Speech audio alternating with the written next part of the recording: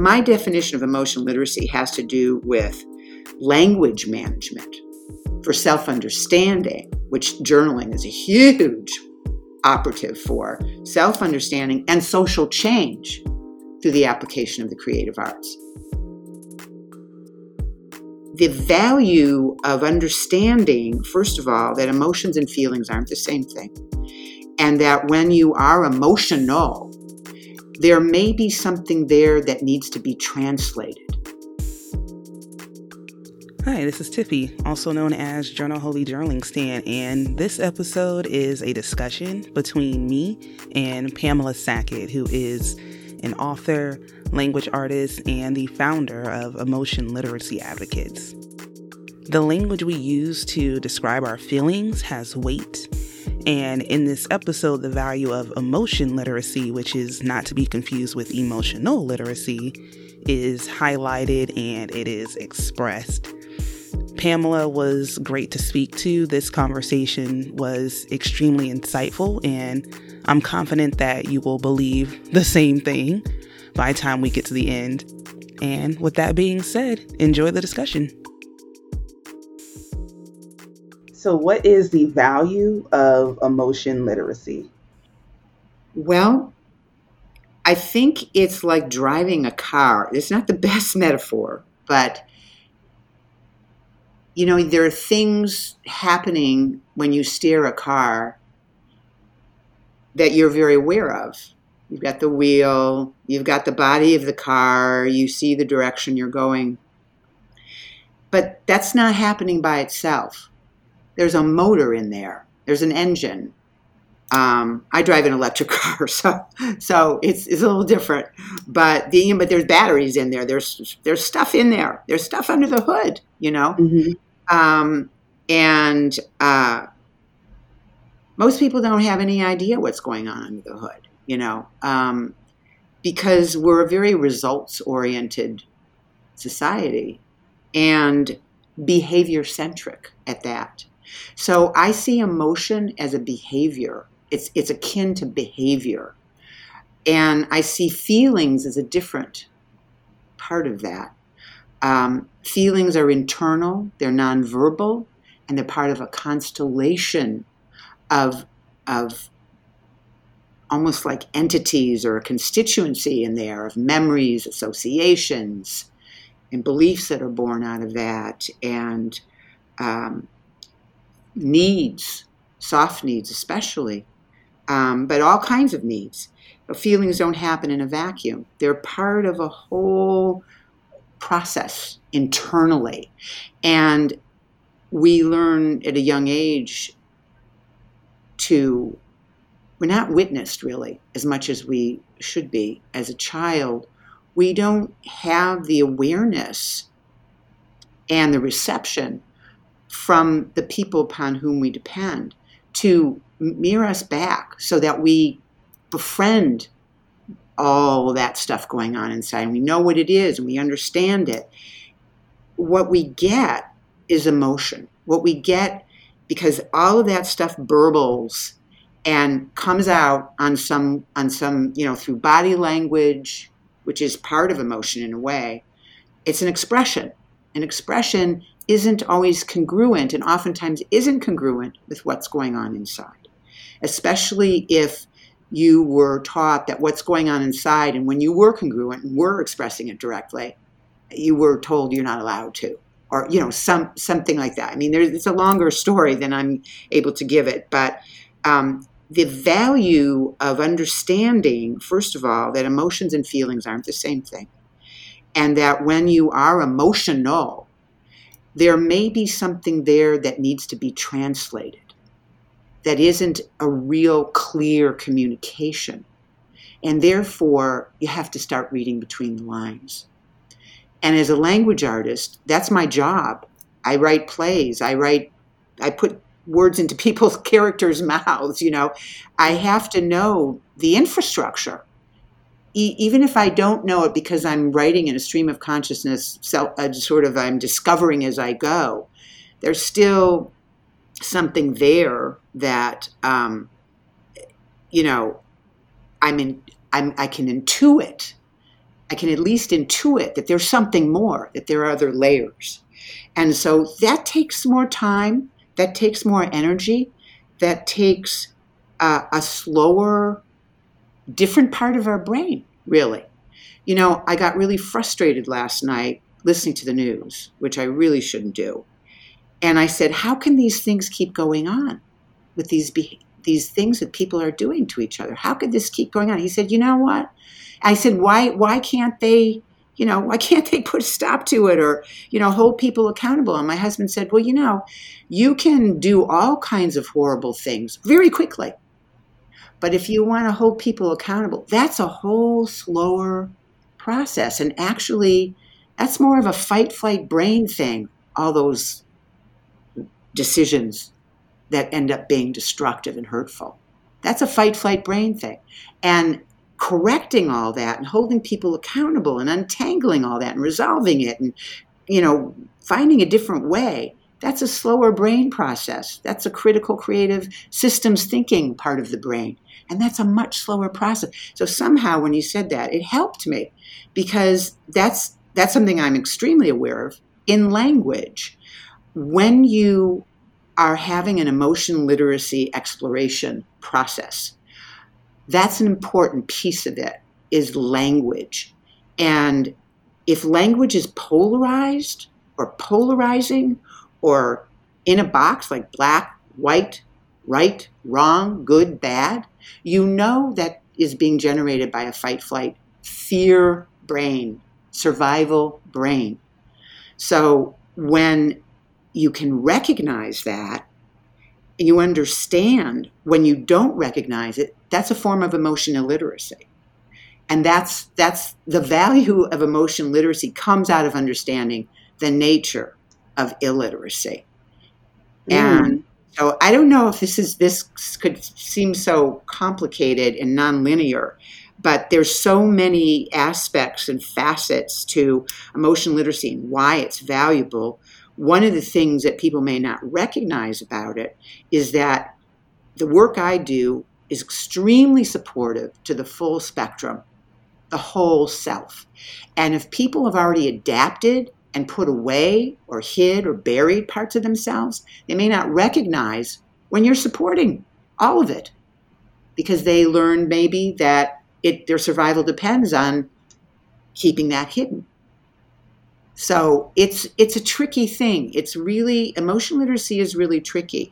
If you're going to do behavior management, that's another thing. And that's more in the area of emotional intelligence and social emotional learning is more of a behavior management thing. My definition of emotion literacy has to do with language management for self-understanding, which journaling is a huge operative for, self-understanding and social change through the application of the creative arts. And when you're creating narrative on a page, when you're putting down narrative on a page and you didn't plan it and you're discovering it as you write it, that's creative. That's a creative process. That's a creative, critical part of your brain that you're using. And the more you use it in that way, journaling, the more you're going to trust that part of your brain and have access to it when you are afraid. And when your fight, flight brain does try to intercede and push you in a direction that isn't thoughtful. So journaling is a lifesaver. And it is a social change agent. That's how I see it. And it's very related to emotion literacy. Now you can use language that you're accustomed to, and you may or may not know that you're creating something that's somewhat prohibitive to yourself.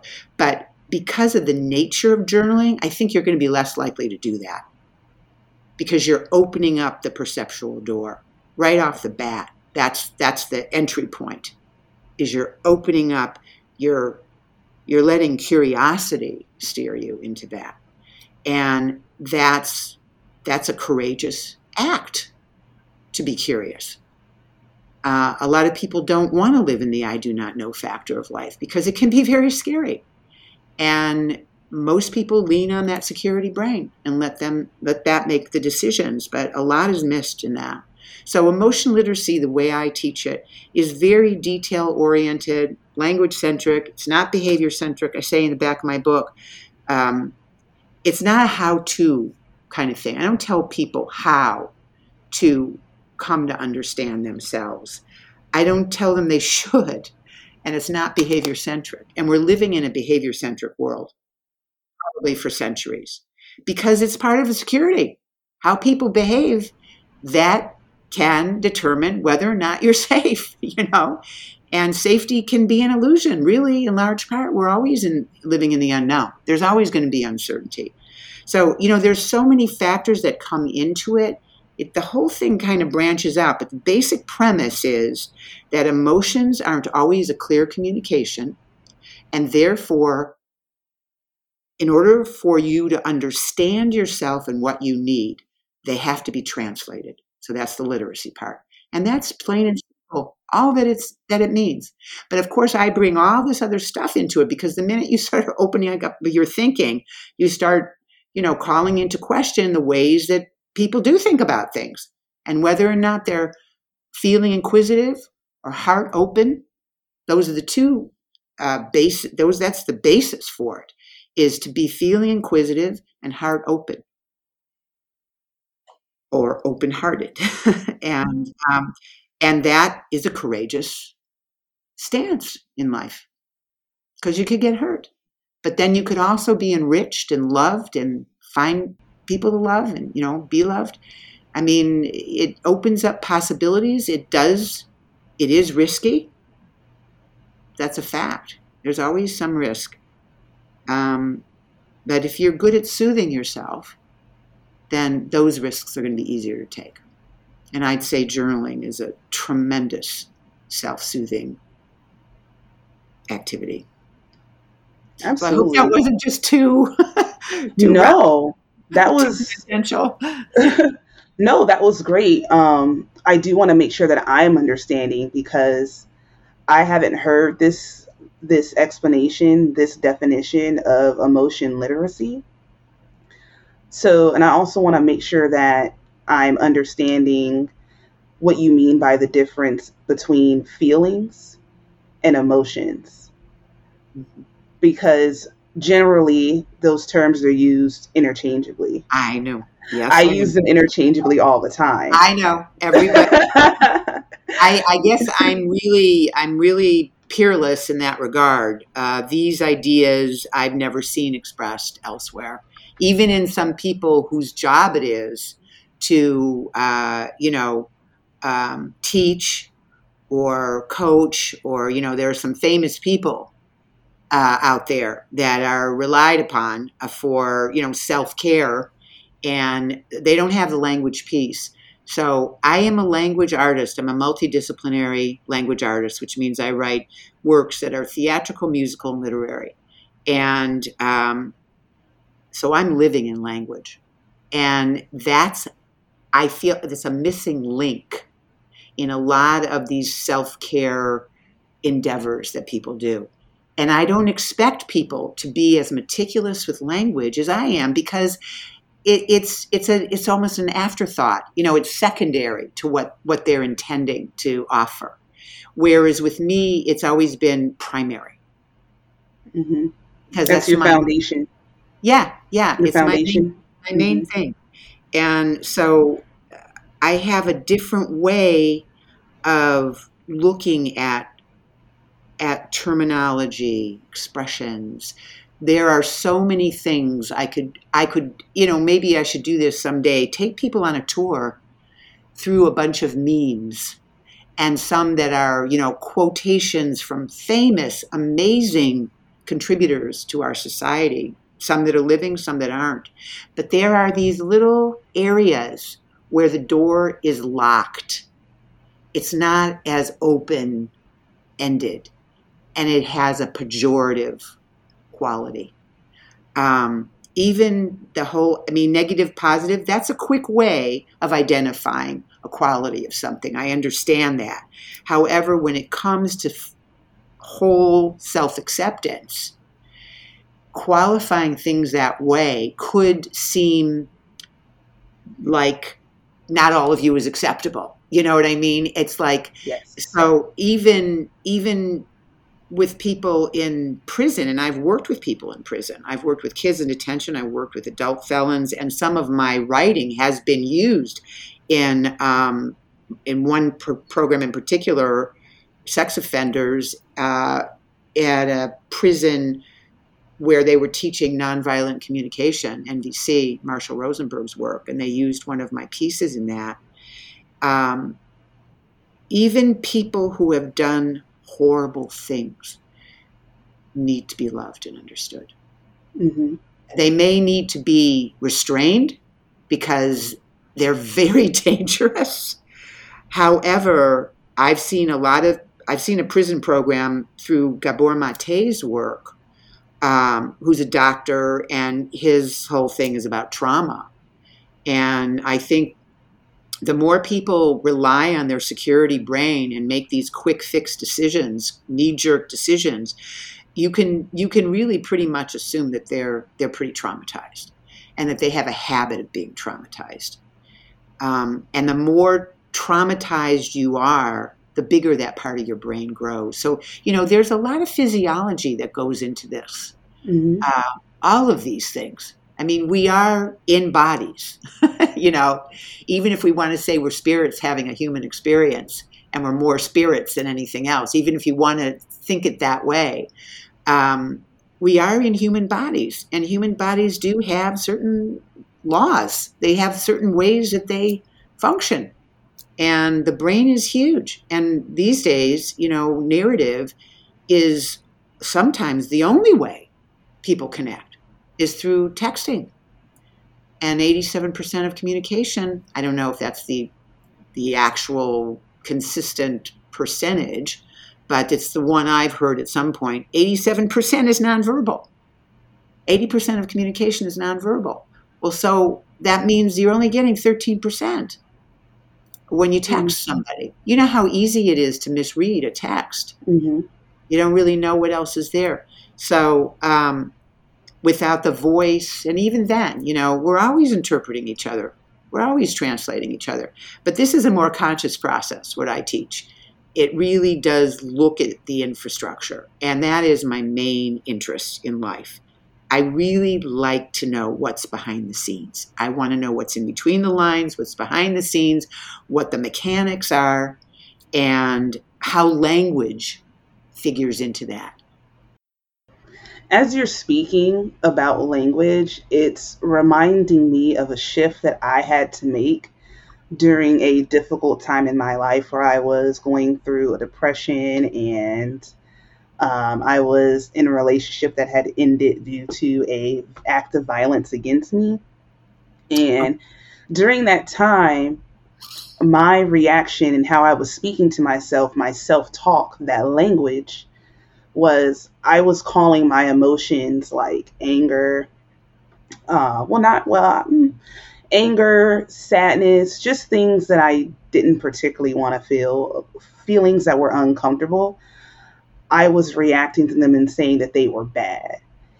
And I had shame for them. And it took me some time to work through that.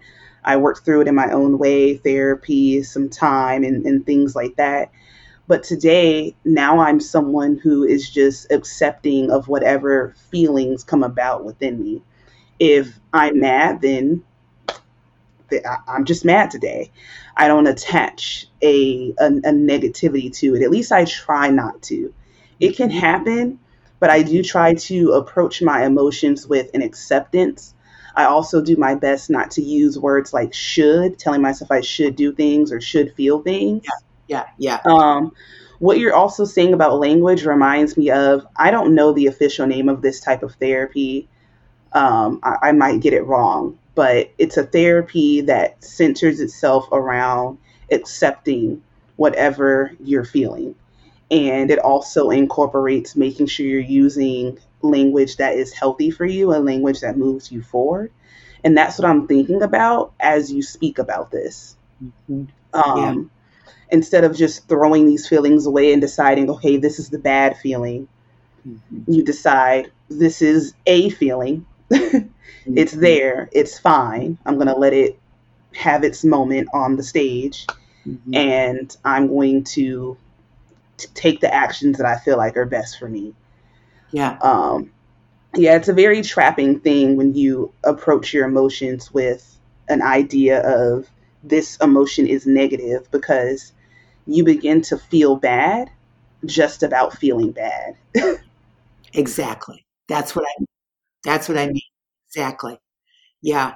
It's I'm thinking about one of the students I worked with. I have worked a lot and still do work with teens and in writing programs actually. And one of the ones I've worked with writers and also theater actors, teen in the teen milieu in high schools and private schools and prisons. And this one boy, I have this piece that I had. I didn't say what it was, but I mentioned that it was used in the prison. It's the Emotion Literate's Proclamation, and it starts with "I'm vulnerable, living in the unknown," and that line repeats throughout it, and it kind of untangles into a different association to vulnerability that has more to do with learning. That it's Hmm. when you can sit in that place and be in the I don't know and face the uncertainty, you can learn something. You could get hurt when you're vulnerable, but you cannot. That term is just associated with you know really difficult things. But this boy would say, "Why do you keep wanting me to accept my vulnerability? I've spent my life trying to get rid of it."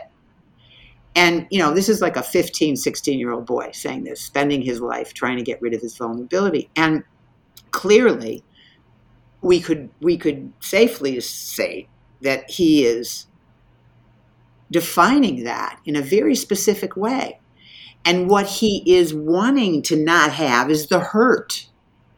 It's not the vulnerability. If that is your natural state of being, if that's part of the human condition, which I think it is, it's Hmm. like you with having those different emotions or feelings. What is it that brought those up for you? What is it? And that's probably what you don't want, is whatever it is that brought that up. It's not the feeling itself. It's not the response itself. That's part of you. That's part of your fabric to have that response for probably very good reason. And so it's important for you to distinguish, what is it that's what's the catalyst for that, Hmm. and um, and that your capacity to feel is really so essential. So again, I have an article, it's a free download on our website called Feeling Favoritism, Feeling Equity. Feeling favoritism and feeling equity. So of course we play favorites with certain feelings because, well, they're easier, they're more comfortable, they're associated with experiences we want, and they're more socially acceptable when they're expressed. Whereas the other side of things, not so much. And that can fester if we're living in a society where we're never allowed to really bring up any of that or share it or process it, in community. Well, privately first, of course, but in community. Then what? Then we have a very explosive society because eventually those things come out. And, scientifically speaking, I mean, I think it's been studied and researched that the human body can only hold in so much stress. And at a certain point, that has to be released. And if you deliberately release it through journaling or crying or having a hot bath or asking for a hug or even hugging yourself, holding yourself, soothing yourself in some way, then you will appreciate that spectrum and that capacity. It's really, really, really important that we encourage our capacity to feel. Mm. I uh, love how you put that. it's human, it's human. It's human. They're trying to make robots, I think someone was trying to make a robot read emotion or read or express it or, mimic it maybe, But yeah, that's a really important part of being human. And I just sure hope that the digital world, the non-virtual world, doesn't cause us to forget that. It's not easy, but I think you could become more versed in those parts of the spectrum. I know when I have grief, when something comes up for me and I have grief, and I let myself have it, I let that live inside of me. I I let myself be with that and learn what story it has to tell me. Feelings are nonverbal. So, but you can pick up on stuff. Things will come into your mind, when that happens. And a lot of times, when we have these feelings, our relationship to them is born out of our early experience of them and how they were received. So Mm. we internalize that relationship and that response. So we are rarely invited to have those parts of the spectrum, sadness and grief and disappointment and frustration. Let's hurry up through that. Get that over with. That's horrible. It's usually whatever it is that came up. If a child, I always use this as an example, if a child falls off a bike, they hurt afterwards. They go into shock. They're usually rushed to get back on the bike because the parent's afraid they're going to be afraid to ride their bike because they fell off it. But they have to sit with that experience. And if they're rushed through it, then they're going to learn how to rush through it for the rest of their lives. Mm. They often talk about boys just don't cry. Maybe now, maybe these days, I don't know, but most boys are definitely not invited to cry or not supported. I'm not saying all parents are like that, but generally speaking, that's considered a sign of weakness. So you don't want to be cast out of the social circle. It's not the crying. And I think that's really truly the important part of the relationship is understanding you don't not like your sadness. You just don't like what caused it, what brought it up. Mm. You don't Mm-hmm. like that. But the fact that you can experience sadness, that you can know that about yourself, this is something you don't want to happen. You're sad. But there is a beauty in being able, and this is a tough sell, really. It's a tough sell to say to someone, grief can have its own exquisiteness when you fully experience. It's a gift. It's a gift. And it's an important part of how you preserve yourself. Because, we're not designed to like those things, but I think we can have a different kind of relationship with it. I'm not saying like being sad or like being frustrated, because that's kind of like a steering mechanism. Okay, this is something that I don't want to happen again because I'll get really frustrated. So, you can learn from these things, but something will come up again to frustrate you. This is a capacity that we have. And life is going to take different turns and surprise us. And sometimes we will be disappointed. That's just the way it goes. And you've heard, I would think, you've probably heard, looking at the internet at all, the idea of toxic positivity. Yes. You know, that Yes. is such a prohibition. That is basically saying no to anything else. A lot of the way people talk about positive, negative, it's a way of saying no before anything is even expressed. Just here's so these are the restrictions here. These are the rules, and that is not a way to befriend yourself. To follow that kind of stricture, if that's the right word, that kind of directive. Mm-hmm. That's not a self-loving offering. No, it's being controlling. It's being controlling over your own feelings. It's sort of like I'm gonna say it's like emotionally gaslighting yourself. Like, hey, that's stupid. That's crazy. You shouldn't be feeling like that. Yeah, Go and yeah, be happy instead. And it if I try to do that, for me, it doesn't even work because it's inauthentic. It's in, Exactly. it's inauthentic. Like Exactly. I'm just pretending. Exactly.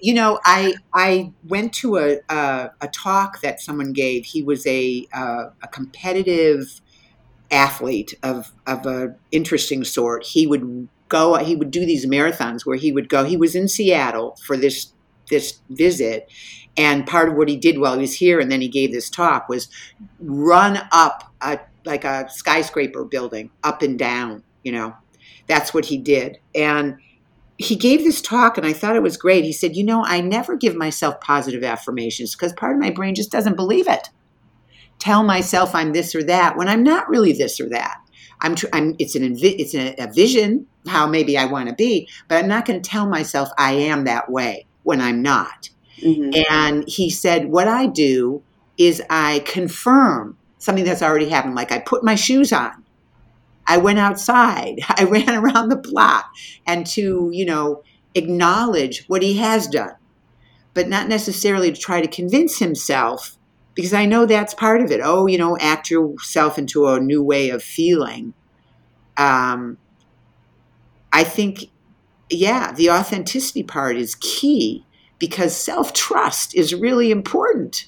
And, Mm-hmm. some part of yourself is going to sense if you're, if you say, I'm envisioning this, I want this for myself, that's a different story. But if you say, I am this, I am loving, I am kind, you know, and in the moment, you're other things, maybe, you know. Um, so you might affirm that you are that, you have that in your nature, you're basically that way, or Yes. that you want to aim to be more that way. But what you say to yourself is really, really important. And Absolutely. yeah, yeah. And there are a lot of voices out there that are afraid of social rejection. And so they present not the whole picture because of the fear that they'll be rejected. And what happens is a lot of people that see that then compare themselves to that. And when they can't measure up, there's a lot of their suicide, the interest in suicide and people creating suicide or doing an act of suicide.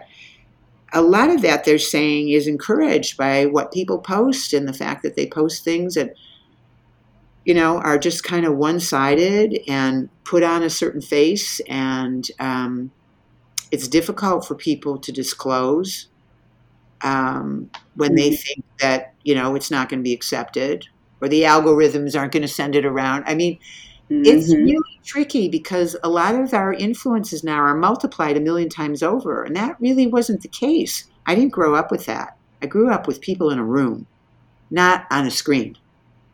And though I appreciate it and it's miraculous, it has some real pitfalls, Mm-hmm. Absolutely. especially if there is a lot of emotion illiteracy and those kinds of memes keep getting repeated over and over. And I think that, presenting, a certain face on things when it's not fully authentic or not the full story, I think that is a form of illiteracy. And I think it is. I think it's important to have a way of being courageous enough to care. I mean, it's great to post good news and all that, but I think that, some people post things and hide other things. And I think we all benefit from sharing more than just that. Absolutely. Because we're all people. Like you said, we're in a body.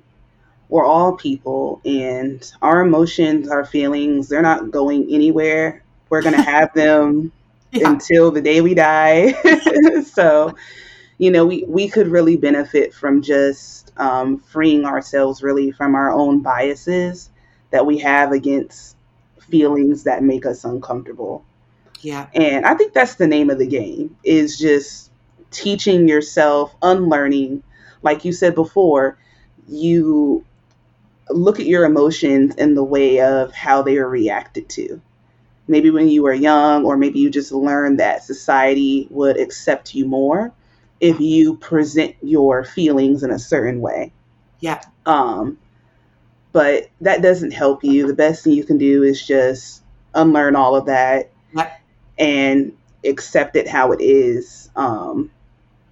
I have an interesting relationship with the word patience.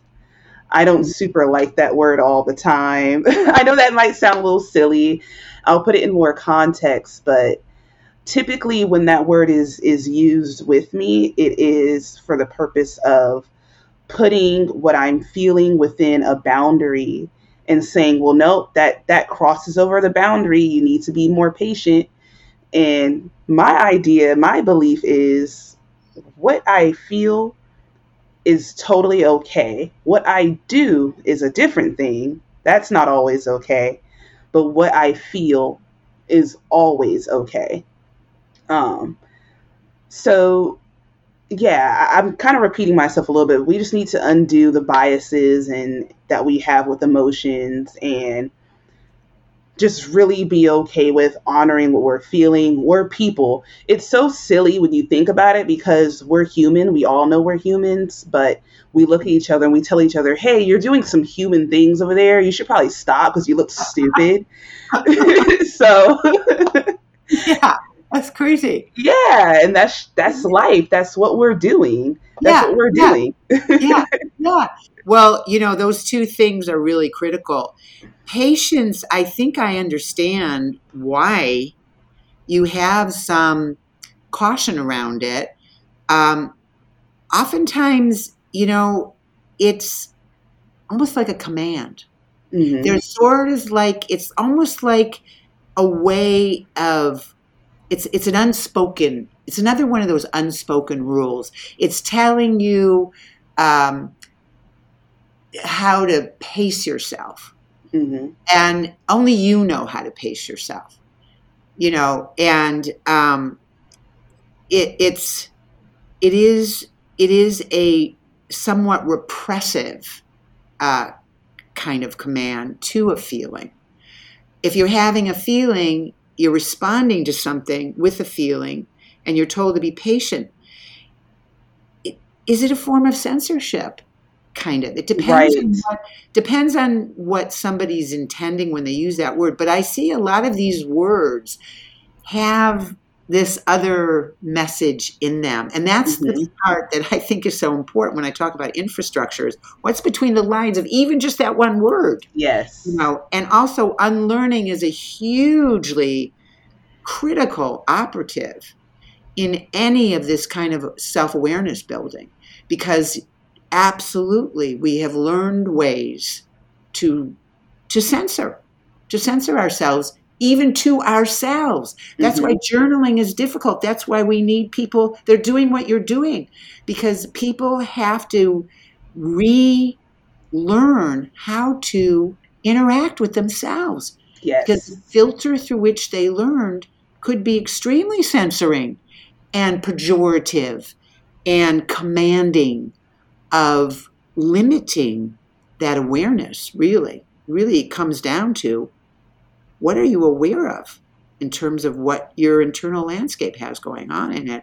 So unlearning is a huge part. That's the same thing as me saying I teach emotion literacy by teaching emotion illiteracy.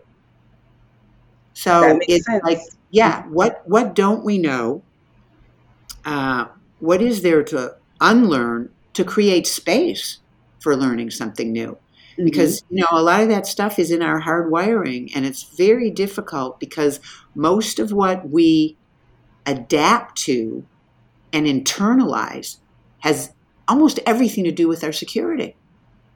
Children are constantly controlled. They have to be guided and monitored because they could get into trouble. you know they could hurt themselves, but um, there's a certain way of doing that is permissive to the point where they will grow their relationship to themselves in a Yes. non-pejorative, non-censoring way. And oftentimes that's not the case, because parents have a lot to deal with. So do teachers, anybody in charge when there are kids in a room, you know, there's a lot to handle.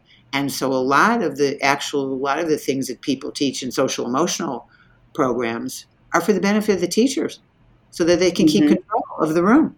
Mm-hmm. And parents too, so they can keep control. And a lot of parents think their kids are taking advantage. Kids don't even have a fully developed brain yet. They're not going to be doing it. And if they're doing anything that seems manipulative, it's intuitive on their part. They're picking something up from the parents and they're intuiting how to get reactions or whatever it is. But it's like a malicious process from a child. Now, I've seen movies growing up where the kid is like got some horrible, evil something in them. Children of the Damned, I think it was called. But parents can become very paranoid about their kids. Oh, they're controlling me. Well, when you sign on to be a parent or a teacher, that is the biggest job on the planet because you're growing a human being. You're cultivating the growth of a human being. You're stewarding the growth of a human being. And that human being is going to grow up, and there are going to be many of them. Mm-hmm. And what are they going to do when they get together? Are they going to behave in a fight, flight, quick fix way, or are they going to be thoughtful and empathic? Mm-hmm. And all that has to be. That's an influence that you're going to have reflected back to you or not. And I think innately people are empathic. I've seen many things of children being so caring to other children. I think it's an innate. I think you get brain drugs from it anyway, too. Mm-hmm. Like it feels better to be empathic. When somebody behaves in a destructive way, you have to understand that doesn't feel good to them. They're in a horribly isolated state. They are in a state of trauma and abandonment. Now you still have to hold people accountable, but Mm-hmm. that shouldn't keep you from attempting to understand what that person's going through. And I've used this before. I used it in another podcast. Greg Boyle, who's a Jesuit priest in LA. Now I don't know if he's still there, how he is. He was getting older, so I don't know how he's doing, but he worked with gangs down in LA. And he said, look at what people carry, not how they carry it. Mm-hmm. And that is an invitation to be empathic, because how they carry it is the same thing as being behavior centric. So this takes time. It takes courage to be curious, especially if you feel at risk around somebody. And, plain and simple, you really can't afford that sometimes. You really can't. But it doesn't mean that you can't have that enter the mix at some point. And I think people are born beautiful and loving. I have a very optimistic way of looking at human beings. I really do. I think it's very much the exception for people to not have those qualities. But I think what happens is you become separated from that Mm-hmm. for your security because of the environment you grow up in, whatever it is. And there are many levels of that, many degrees of trauma that happen in a household. But even in the most functional households, there still could be some trauma. And even siblings could have different experiences because parents project different things onto different kids, so there's just a lot to untangle. And again, journaling is a really important way to do that.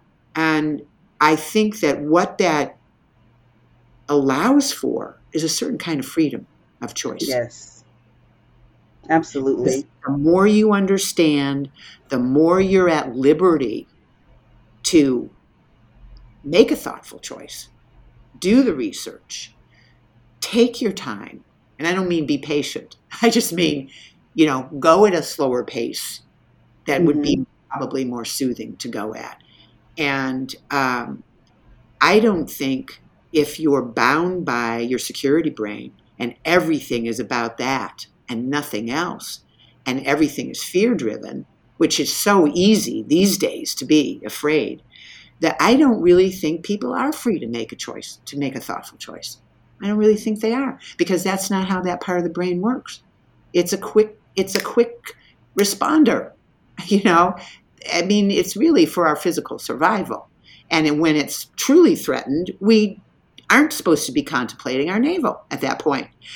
And, but oftentimes what people are sensing that's a risk and a threat is a projection of a previous fear or something someone suggested, some what if, some, misinformation. It's so easy to bring that fear up, especially these past couple of years. But many people, many different cultures have been living in fear their whole lives.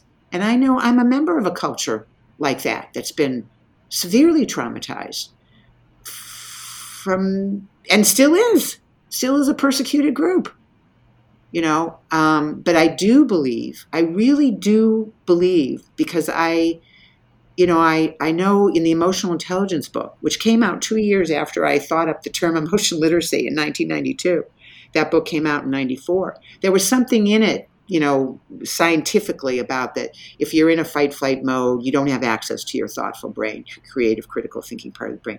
But you know what? I mean, I have many friends that have had severe abuse in their childhoods, and they also happen to be artists. So I've had conversations, one recently with a friend that said, well, that's not true, because I totally relied on that critical, creative part of my brain when I was in trauma. I painted, I wrote, and that's precisely what I did with the trauma that I had that was so societally acceptable that I didn't even know I was in trauma. But there were signs of it, but nobody recognized it. And I wrote. That's how I found a way to survive, was I created a universe in my writing. And, people have a sense of control when they have their phones and they have their delete button. But when you're writing, when you're discovering things, oh my gosh, that is definitely going to give you a sense of agency. Oh, yes. Oh, yes. And that word control, it's amazing to me, because what we feel we need, excuse me, and at one point I felt this way as well, where what we feel we need is more control, to have our feelings and emotions in a chokehold and be able to direct them wherever, however we want. But in reality, what we need is surrender. Yes. And I think that's honestly the challenge in journaling. Some people say, well, I don't really know what to write. And that's because we're just so used to, writing, we've been introduced to writing in a structured way where, there's grammar rules and things like that. But also our emotions, we're introduced to how we ought to express our emotions and navigate our emotions in a structured way as well. So when you ask somebody to journal, you're asking them to release control and just let things happen. And there's a freeze of, do what now? Even if you don't know how to articulate that freeze, or if you don't recognize it in that way, that's what it is. It's, wait a minute, I have to just write like what I feel. I don't know what I'm feeling. I feel okay, I guess. You know what I mean? So it's because we're looking for control when really what we ought to be looking for is surrender. Absolutely. And chokehold is such a good word. So graphic. And it's important because it gives you that image, because these are very subtle realities we're talking about, but chokehold makes it I love it, so graphic. And then, the surrender thing is just really, again, it's associated with being at risk. You surrender, you're not bracing yourself. You're not going to be safe. And, the quality of life depends upon taking those chances. And really, I mean, I've run many programs. For a long time, my program was called Creative Writing for Emotional Literacy, which is totally about stream of consciousness.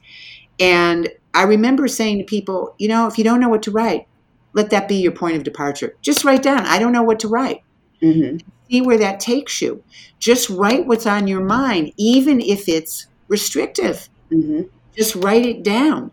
And truly, what people will learn is what kind of language they've been taught to use, what kind of terminology. How do they talk about and communicate about something that is just so subtle inside of themselves that may not have been, as a child, kids are congruent in the early stages till they're taught, till they're stifled.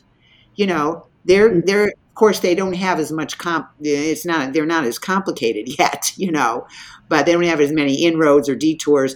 But it's very direct. What they feel inside and how they behave or what they express is congruent.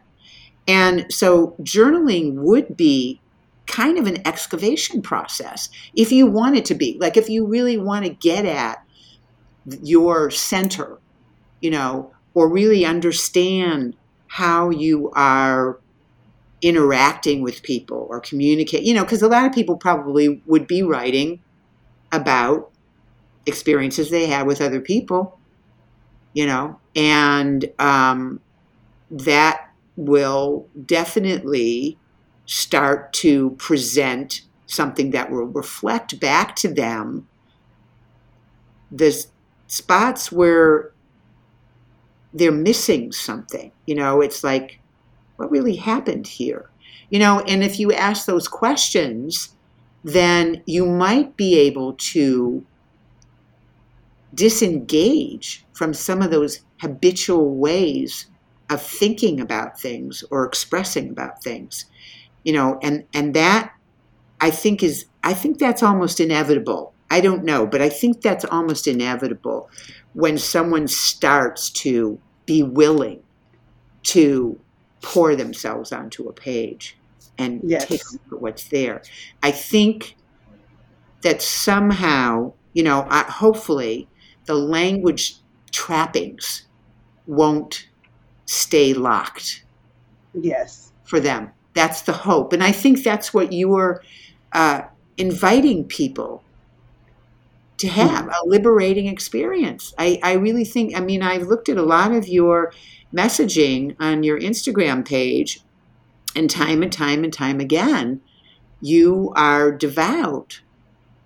You are allied with that truth and with that essence, and you are championing it. Mm-hmm. Because, as you said earlier, my belief system is that we're emotional people. I believe that we are emotions. Everything we do is for an emotional reason. Now, some people hear that and they think that what I'm saying is that every action you take is driven from some sort of deep, passionate feeling. But, that's not really what I mean. What I mean is, at our core, whatever you do, you are doing it for some kind of emotional purpose. You feel driven for a reason. We are emotions at our core. That's what a person is. Yeah, the feelings and the needs. We have feelings and needs, and I remember thinking, and this is something I think I'm always aware of, but I really started thinking about it in a really, really, really conscious way, just looking at individuals walking around. Like my husband and I would go to the farmer's market, and then we'd go and park in a park, near this like big work of art in this is in Seattle, and we have lunch, and we meet people who are walking around and doing stuff, and we'd people watch. And I think, God, every one of these people they're in charge of their life, their body, their experience. They're walking around, and that's a big job. Mm-hmm. And I think we forget, you can't think about everything. There's just so many things happening, and there's only so many things we can focus on.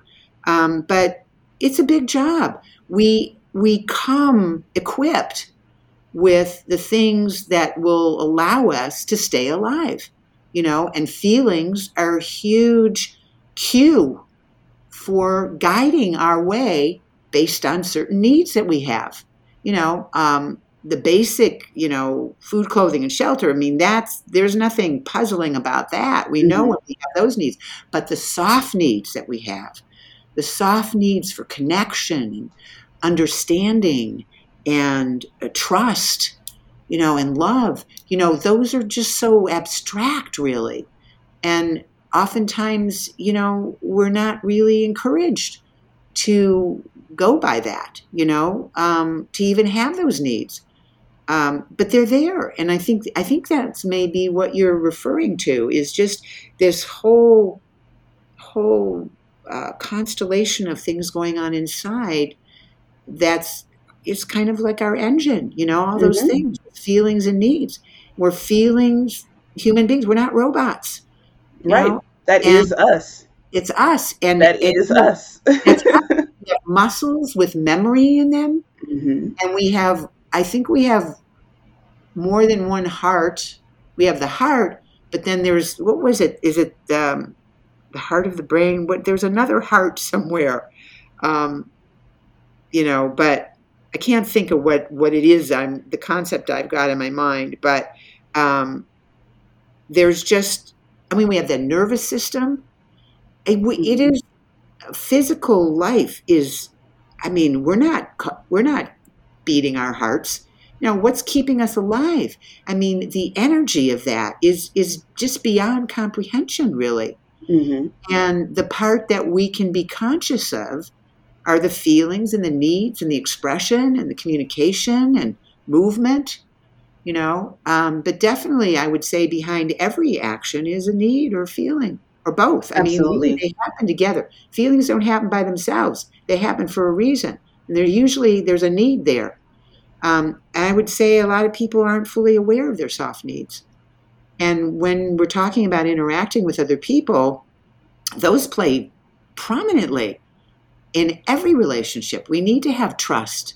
We need to have love and understanding and meaning and purpose. And once again, I have to say that meaning and purpose can be discovered through journaling. Yes. Because we do have language, and language is a huge, I think about people drawing pictures in caves. We've always wanted to communicate. We're beings that communicate. I think all creatures communicate, and whether we understand their language or not. That's a huge part of being alive. And again, a focused experience on paper. I will vote for that every time. Yes. Journaling for the win. But that was all the thoughts that I had to share. Do you have any other additional points? Just gratitude for your brilliance and your courage and your heart and your spirit. Just gratitude, because ever since I discovered you on Instagram, I was always just in awe and so appreciative, because I feel like I just hope more and more people discover you. Thank you. I think that this is something that would be an important activity to incorporate ongoing. Whether you do it every day, it doesn't matter. Just to have that, it's kind of like you brush your teeth, you journal, it's really a life preserving activity and life discovering. And it is, as I said before, it is a form of social change, really, for people to visit with their interior landscape and really understand it. And, that creates tremendous community, because, like I'm sure people have said in previous podcasts, the more you understand yourself, the more you're going to be more likely to understand other people, have the capacity for that, because we are unique, and there is always a universal thread that connects us all. And you're going to contact that the deeper you go in a journal. You're going to contact those universal threads.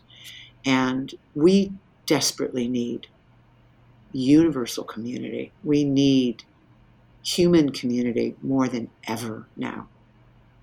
We do. Yeah. We do. I appreciate those words. I promise you, I will play that part on loop like every day. But where can everyone find you? What are your where can they find more of you? Well, my work, my narrative work is very available. A lot of different forms of it, songs. I don't my theatrical work even. I don't know if some of that is easy to download or downloadable yet, but uh, articles I've written, things that I've mentioned in this podcast, they're easy to find on emolit.org. That's Emotional Literacy Advocates, my nonprofit. Um, and that's the website for that, emolit.org. And there may be links to a couple of subdomains that have even more information. We also have a lot of snippets of things on our YouTube channel and our Instagram channel. I'm not posting right now because I'm working on other projects, and I'm just not. But there's so much there. There's really so much content there. Those channels are at the same address. Instagram and the YouTube channel are at the same address. It's just Emotional Literacy Advocates, not emotional, emotion. So it's just all three words as if they're one, lowercase, no dots or spaces. And you just type in Emotional Literacy Advocates and find a lot of snippets, a lot of encouraging ways of thinking, feeling inquisitive, open-hearted ways of thinking in snippets from various types of writings that I've done. And I have books, and I have a curriculum, and I'm still working on how to make that available. I have songbooks. They're not presently listed yet on YouTube, but if people want to inquire about anything, they're welcome to send me an email. So yeah, there are a lot of things there, and there are also videos. I did a series of One Thing for Sure about this and that, different topics, like One Thing for Sure about self-trust, One Thing for Sure about grief, One Thing for Sure about uncertainty, and they're very short. They're like 2 minutes, and I talk about my own experience with that topic, and then I encourage people to explore further in one or other of my learning tools, books or multimedia tools.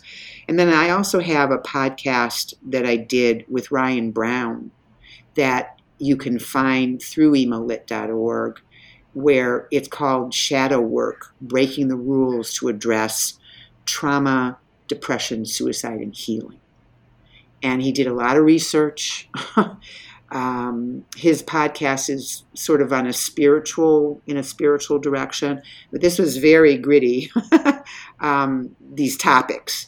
But more, there's a lot about emotional literacy in there. There's a lot of very nuanced concepts in it, and he did an incredible job editing it, because we talked for 3 hours, and the podcast is 45 minutes. But it really does capture, he had a way of editing it. It really does capture a lot of the nuances that I think are really vital for emotion literacy learning. Okay. And anything I would recommend and endorse, anything you have, please look at your stuff, Tiffy stuff, because it's also extremely encouraging. And thank you so much.